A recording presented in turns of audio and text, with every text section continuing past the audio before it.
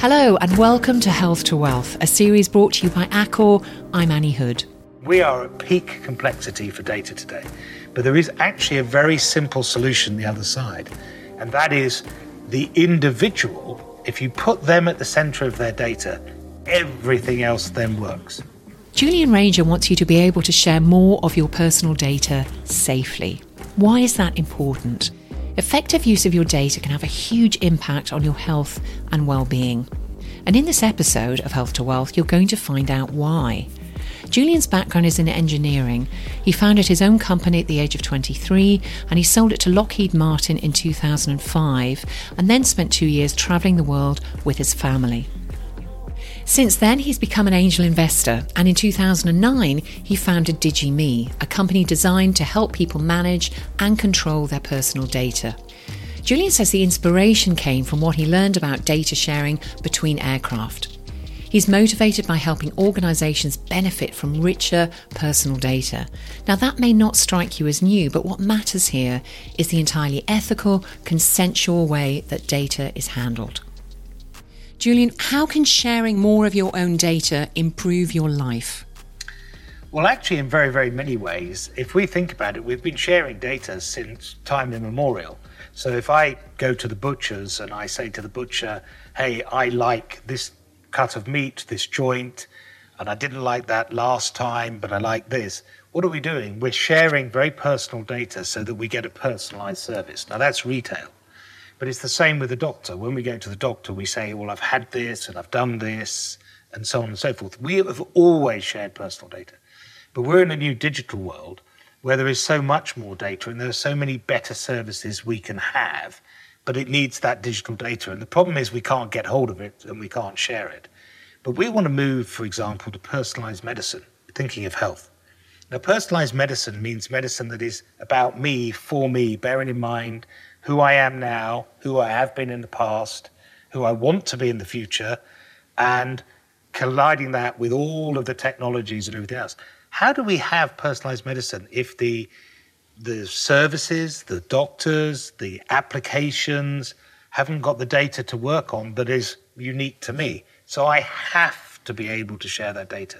And right now we can't until we change the way we do, which is what we're talking about. And so it is fundamentally to new services, but it's not just in health. I mean, it is in retail, and in banking, and in utilities, and in smart cities, and IoT.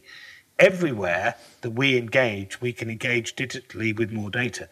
Now, inevitably, we're going to talk about, I'm not sure I want to share all that, and the dangers, and people are going to know all about me. So the real question that we set out to solve was how do we actually make more data available, better data available, but always do it with privacy, security, and consent at its heart, so that actually it is safe to share more data and therefore get more value from it. And to exactly that point, Julian, helping people to be the steward of their own data, that's what you're passionate about. Tell me how you got to that point. So it's interesting. So you said I spent 20 years doing networking data and interoperability on massive systems between aircraft and ships and other things. And you learned that it's remarkably complex to derive data, to share data, to network it, to make it all work, even when you have single contracting authorities or everything else. Take that into the real world of commerce and individuals and stuff. It's a nightmare. They're just hundreds of thousands, millions of businesses and data and everything. It is fundamentally, nearly every system that we've got today has reached the limits of its ability. Health, no matter how many billions we spend on health, and in the UK we spent 8 billion on the National Programme for IT, we never got a unified health record. We just can't do it. It's too complex. And so you realise that there has to be a simpler way of bringing it together. And one of my favourite quotes is Oliver Wendell Holmes, who says, I don't give a fig about the simplicity this side of complexity, but I'd give my life for the simplicity the other side of complexity. And we are at peak complexity for data today. But there is actually a very simple solution the other side. And that is the individual, if you put them at the centre of their data, everything else then works. And so it's the right thing to do ethically, but it's the right thing to do technically to make it all work. And it's those two things that really drive what we're doing. So, as you said, we set the company up in 2009, but actually we really didn't have the full vision for DigiMe in 2009. I'd created an innovation hub, and we created a small company called Social Safe then, which is why it's 2009. And that was purely to back up people's social data, right? And we looked at it and we said, well, we don't want to hold it. They should hold it themselves. So we built a very simple system, not very much. We didn't invest a lot of money into it. And it worked and people liked it, but it wasn't going to shake the world. But people wanted to, and we added a whole variety of things. Once we were sitting there with an application that allowed people to have some of their data, it led to a realization that this was very similar to the networking I'd done before. So if you looked before, we were trying to get lots of different platforms to share data together. And they can't do that easily. It's too complicated, too many moving parts, too many people. So you realized for these big systems before that you had to bring all the data to one point and then redistribute it. So here we were with this program that was already bringing data to one point. And for personal data, that one point is the individual. It has to be the individual. And 3 key insights make that clear to me and then to everybody else now, I think, that the individual has to be the point of integration. And the first is that the only person who knows about Julian, about me, or about yourself is ourselves. Only I know which hospitals and doctors and bank accounts and social networks and wearables that I have. Nobody else does. They may know little bits, but only I know that full aspect. And then only I have a right to all my data. So if you're a service wanting to work for me and you need some bank data, the bank can say yes or no to you on a commercial relationship. But I can say yes without anybody telling me I can't say that. No government can tell me what I can do with my data or anybody else. So that's important. And only I have the right for all that data. No one can stop me having my data. So those 3 things, only I know where all my data is, only I have a right of access for all my data, a copy, and only I have full rights to use my data, means that the only place you can really bring the data together is at the individual. And as a sort of an example of that, I can get my health data, because I know where it's from, so I can get it from my GP. I can print it out. I can put it on the windows of my car and drive around the world, because I can do anything I like with my data. But if anybody else used my medical data for that purpose, that's a privacy breach, and there's a fine or jail. And so if you want to bring all the data together around an individual to then enable any new service, you have to do it at the individual. There are no alternatives to that. And that's what DigiMe does. That is the center of what we do. And it is putting people at the center of their own data. So, Julian, not many people see sharing data with companies as being conducive to their well-being. What are the reasons they should? Well, we've talked previously about personalized medicine, but we can just take simple examples. Diabetes is a modern scourge, and we want to be able to manage that. And we're getting better at understanding that that management is different depending on different people. It's not just keep your glucose level at one level. So if I want an application on my phone, for example, to tailor that evidence just for Julian, that phone may need to know what medications I'm on, may need to have my wearables data, may need to have other information. Now, if I can share that data, so the can is the really important part, and I can do so knowing that I've consented only for that app to use my data and for various other things, then what's the value to me? Well, it's kept me alive or kept me healthy. Why wouldn't I want to share the data? I'll pay for the application and I'll share my data.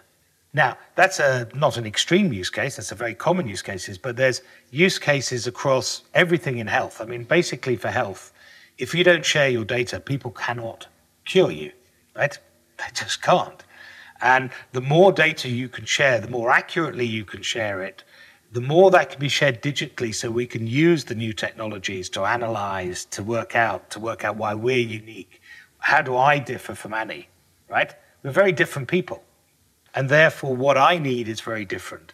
And so, of course, I want to share my data. Now, it's not just medical apps.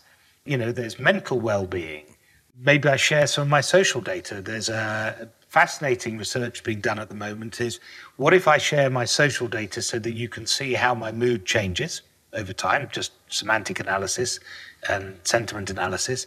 I share my location because sometimes my mood may go down if I go to a place or not if I go to another place. Share my wearables, how active am I, because activity indicates, and my medications. You can put all that together with algorithms to be very tailored and help me do it. But look at the data I'm sharing. I'm sharing medical data, I'm sharing wearables, I'm sharing social data. I can't do that today, but if I can, and if I can do it with privacy, security, and consent, so I know that it's safe to share it with that company because of the contractual arrangements we've set up to do that, consent certificate is called, then it's definitely in my best interest to share that data. Julian makes a compelling case for the importance of the individual being able to share their data safely and securely, especially when it comes to your health. But what about in the wellbeing space when it comes to performance? Harry Jameson is an elite performance coach. He works with the physiologist Ollie Patrick to deliver wellness programs for corporates, hospitality, and individuals. Let's hear Harry's thoughts on how important the right kind of data is to his work nowadays and how much that's changed over the past 20 years. I guess early 2000s, fitness was very focused on fat loss and muscle gain with a bit of nutrition sprinkled on the top. And what Ollie was doing in his practice was deeper physiological analysis. So really using data to inform what he would prescribe to people. In the fitness industry, nobody was doing that, and that fascinated me. And actually, to have metrics of progression that were sleep-based, gut health-based, recovery-based, was far more interesting to me than getting body fat calipers and just saying, are you leaner? You know, the CEO of a large organization or a very successful entrepreneur, whilst they want to look good, the barometer that's going to move them up, move them along the continuum where I wanted to get them to was not based upon body fat, was based upon other things. So really I used and leaned on Ollie for his ability to physiologically test my clients and for me to prove that my hypothesis, which is a very simple one, move more, nourish better, recover better, engage with things that make you happy. At the time, we just started to use mindfulness and was using Ollie's heart rate variability protocols to track whether that was actually working. It is my theory that if you pull these parts together, and by the way, it's not just my theory, it's a collaborative theory along with Ollie and lots of research and experience.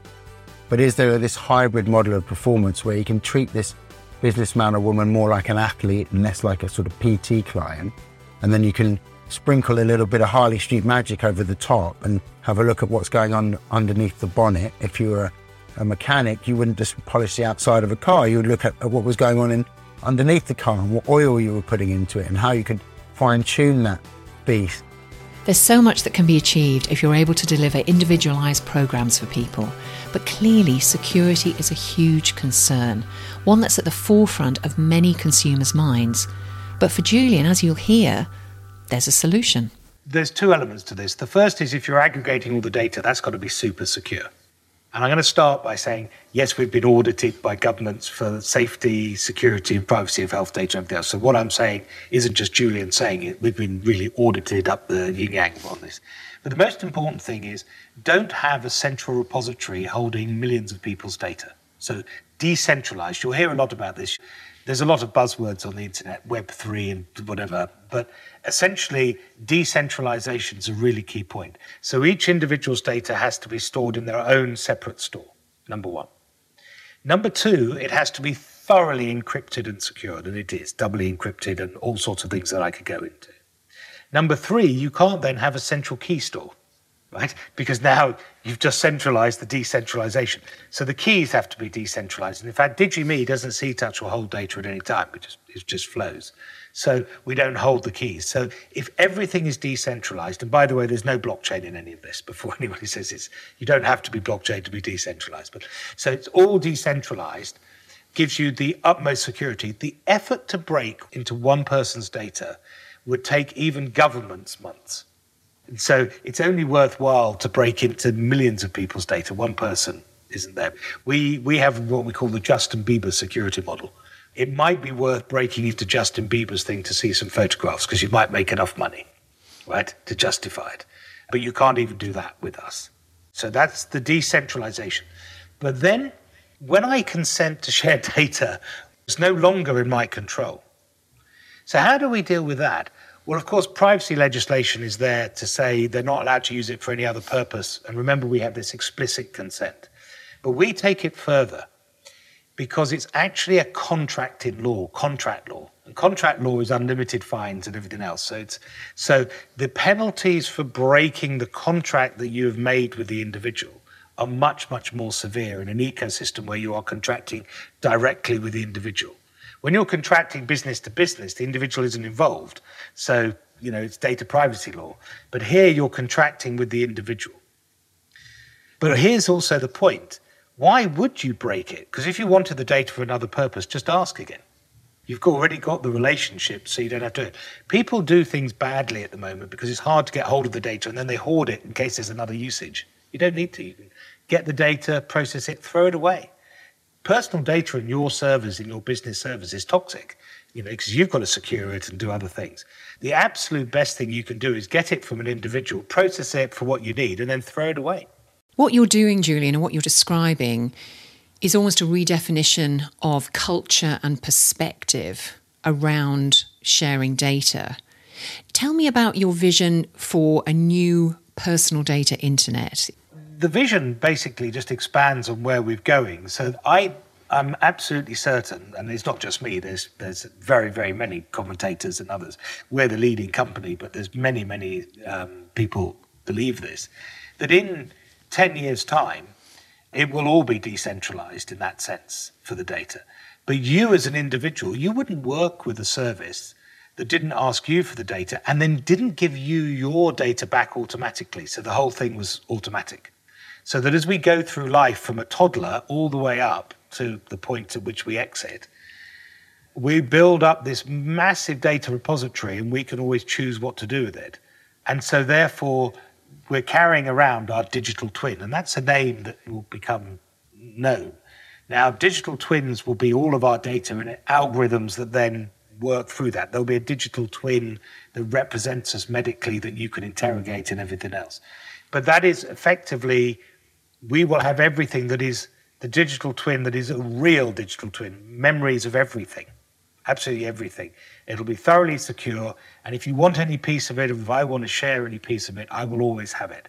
That's where we'll be in, let's say 10 years. I think actually it'll be faster. These things tend to happen faster and they're accelerating. So it's probably 5 years. And if companies want to be on the leading wave of exploiting that, and exploiting is the wrong phrase because that's the bad word, but in using it for mutual benefit, if they want to be there, then they've got to be there fairly soon because the leading wave of companies has been thinking about this for a few years and is now moving to do that.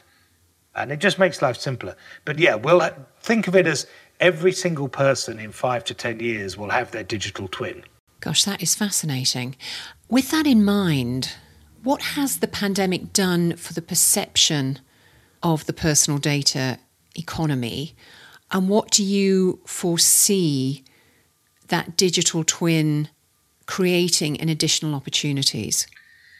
In the sense of now, what's happening, yes, it is absolutely accelerating.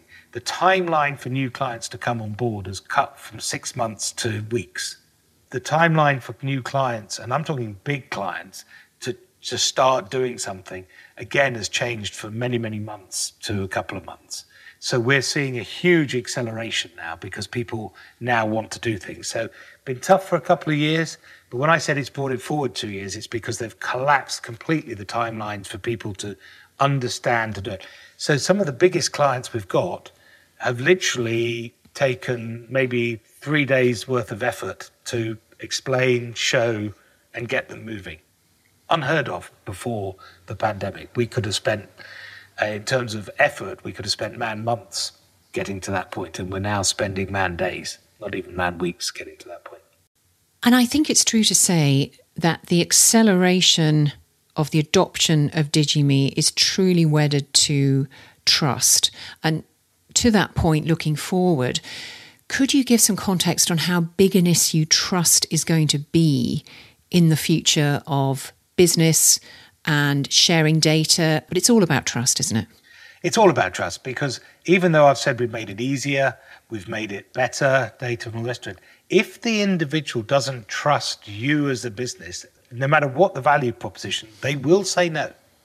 Now, there's always percentages that don't, but they're not the percentage you need, right? It's a small percentage. There is, in everything we do, there is a trust that I will not be harmed, a trust that what I'm doing with you is a fair and reasonable exchange. So what we've done is we enable a trustworthy data exchange, but you have to be a trustworthy business. You have to portray trust. You have to, from the highest echelons all the way down, that trust must not be misplaced. You're at the highest levels of trust if people are going to share your data. So we've made it possible for people to trust you. But if they hear bad things about a company, if you do bad things, we'll cut you off. Right? That's actually our role as guardians of things, if you break the contract. But if you're not a trusted company, no matter what you say, people will not share their data with you. So trust is utterly important. You cannot move forwards without it. And how would you describe the connection between personal data sharing and well-being? Oh, I don't think it's 100%. You can't. So actually, I was just trying to think of examples from my own that I was prepared to share, but I'll actually share my VP of Health. Why is my VP of Health working for this company? Because he's had long-standing medical issues. He's been operated on 2 to 3 times and only just avoided being operated on the wrong data. So the wrong things being done to him.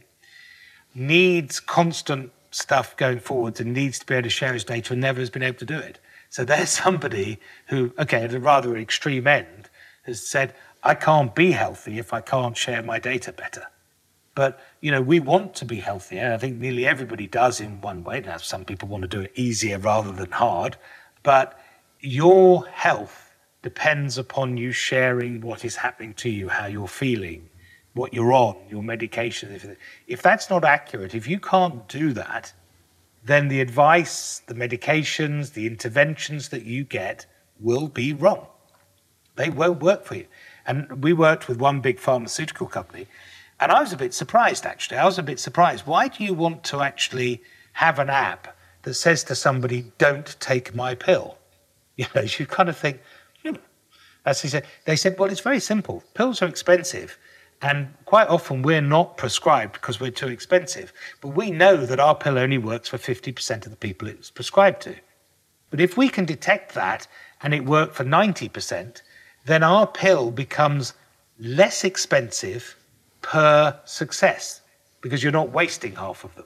So for us as a pharmaceutical company, it is better to actually have less people having the pill because we're more likely to actually be used more widely. That was a bit of a mind flip for me, but they got it. Many, many, many people are prescribed pills that aren't working for them because it's generic, right? And we should be prescribed something else. Imagine if we can share the data and instead of coming back to the doctor in 6 months, a lot of people don't ever bother, actually, by the way, the system can automatically say, you know, you had a heart problem. You should be up and running around by now, but your wearable's telling me you're not moving still. This pill ain't working for you. You know, we spend fortunes on interventions and everything else, and then we don't have that follow-up. That's just one part of it. Right? You can see, I mean, there's so many examples I can give from the work we've been doing. You have to share your data to get the best out of the system that we've got today. And we, by the way, have to have systems that have the data because we can't afford to keep wasting medical interventions and health and everything else when it's not helping people because they're ill. And just think of the workforce. How many of the workforce aren't working effectively because they're not well enough because they haven't been able to share their data to get the interventions that you're probably paying for as a company? It's a crazy system we're in at the moment, and it can be fixed very simply. You've heard a lot from Julian about the opportunities for more personalised data in the health space. And it's exciting to think about the opportunities that could arise if you were absolutely secure in the knowledge that your data could be saved and used whilst protecting your privacy. Let's hear from Ali Parser, the CEO and founder of telemedicine company Babylon Health. You'll hear from Ali later in the Health to Wealth series. Here's Ali's take on what we could achieve health-wise in future if we used our data efficiently and effectively. How hard is it to do what we did with testing with COVID for all sorts of other things? How hard is it to test everybody every year for all sorts of diseases to try to collect a lot of data? How hard is it to give everybody devices that can monitor their health, their heart rate, their COPD, their diabetes, their you name it, right? These are not hard things to do. And how hard is it to collect all of that data, to analyze it all the time, and be able to make sense of it? I mean, think of the sheer amount of data analysis that goes into self-driving cars, right? And all the data that companies are collecting from every street, every interaction with every car, any child, any person that can walk, every traffic light. And we analyze that and we try to predict. How hard is it to collect a little bit of data from it? This is not a hard problem. This is a problem that we're not focused on. It's a problem there is no incentives for. There's a problem that nobody's getting paid to do. And that is the challenge. The challenge is one of organization and intent, is not one of technology and capability. So as Ali identifies, that data is out there, but it needs to be organised. Julian's already made the argument that putting the individual at the heart of all that data is the right way to go about this. And as you'll hear, if that's something you do decide to do in the future, for Julian, you won't need to do a lot to get yourself ready. Do you know the good news is, over the years we've been doing this, the answer is very, very little, right? From an individual perspective, you will be presented with a consent certificate. So say I download that diabetes app, and it'll say, I can give you generic advice or I can give you tailored advice if you're prepared to share this with me. And you will see a consent certificate, which is designed to meet the bar for what we call explicit and informed consent. So very clear who wants the data, what are they going to do with it, where's the data going, does it get shared, and some other items. Very clear. So that you can say, okay, I understand that. Then if you say yes, you just need to be able to authenticate your data channels. Now that means give the system the ability to get your health data, say from the UK NHS or Dutch or wherever it may be, or from the wearables. And that's your total involvement as an individual. Now, you can then control the consent subsequently, and everything else happens automatically, but in a way that the data goes to your private, decentralized library. That means there's no central place for it. There's nobody holds the key for it other than yourselves, and so therefore there's no ability for people to come in the back door, look at the data, or exploit your data. These are all technologies that are the core of what we do. But it's not very difficult to do. But here's the real beauty, and it's really easy for the companies who want access to it. They don't have to integrate with lots of different health services, lots of different wearables or whatever it may be. That's all already been done. They only have to register for the consent certificate, i.e. say what they're going to do. They get a token, which is just a long digital number. And whenever in their web service or their app they would like your data, they just put that token into an API, which is a place where they just send it to, and then the miracle happens. Provided the individual says yes, the next is they'll be receiving data, and not only receiving data, but receiving in what we call normalized form. So it's a bit like, it doesn't matter if you speak English, and that's the normalized form. If the data was in Italian, Spanish, Urdu, Chinese, it will come to you as English. So you don't even have to translate or anything else. So you only have one place you have to ask for the data, the individual, one action to take, and then the data arrives. So it is orders of magnitude easier for businesses and services to get the data, or researchers or whoever it may be. The only thing you have to operate in this new world as a service is a value proposition where the individual wants to say yes. What's moving fastest? Is it individual adoption, or is it being driven by companies? No, it's very much driven by companies. And this is experience we've looked at. We've looked at both trying to say to individuals, hey, you should have your data because of all of these things you want to do, and then businesses. But individuals are really hard to move. Why do I want my data? Well, you want your data for this new world of services, but there've got to be services there. So it's designed so that services introduce people to this new world. And in fact, we made it so that, and let's go back to this eponymous diabetes app that I talk about as a good example, because we can get our head around it. I download the diabetes app. I've never heard of DGB. I've never heard of having my data. But the diabetes app says, if you can share your data, I can do these extra things for you. I say yes. I can be onboarded with just 2 switch actions. I never have to have heard of Digime. I've never had to have done it before. So it's very much led by the services, but there doesn't have to be a pre-existing pool of people using Digime or anything else. It's designed so that it can be dealt with directly from the service.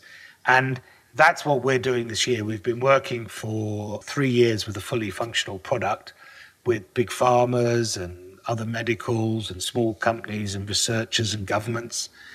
We've got access to government health data, and we've been fully validated that no one's ever has done before.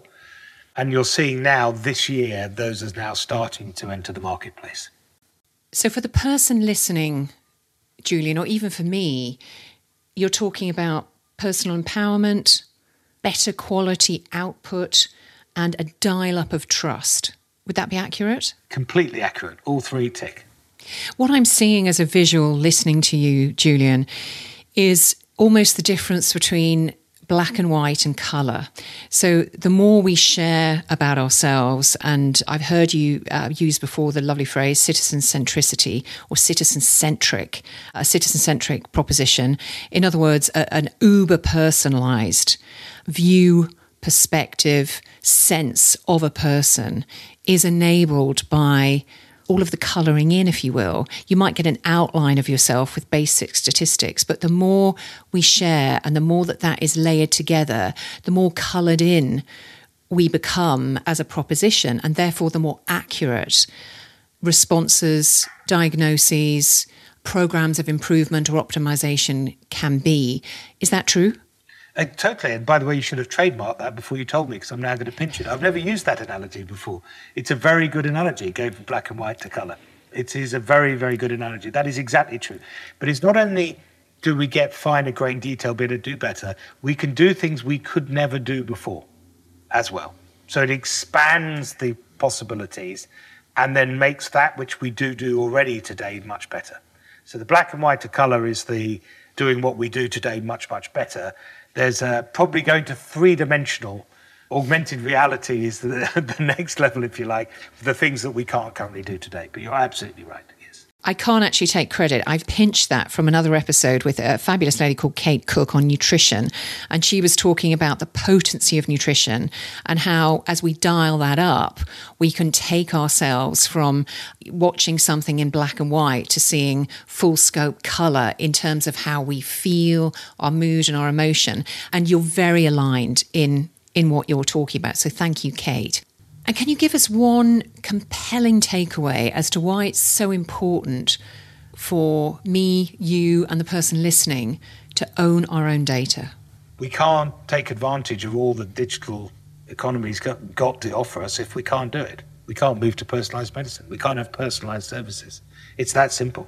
If we want personalisation, which we do, particularly in health, but across the piece, we have to have it. And the beauty is we're then in control.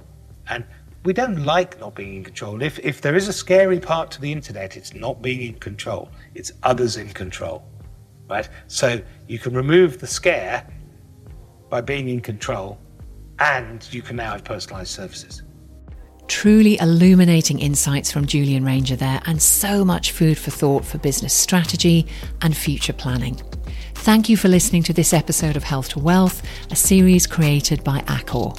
Next time, you'll hear from clinical physiologist Ollie Patrick and elite performance coach Harry Jameson on the future of wellbeing and its importance to business performance. Please rate, review, and follow Health to Wealth. You can find out more at healthtowealthbyaccor.com.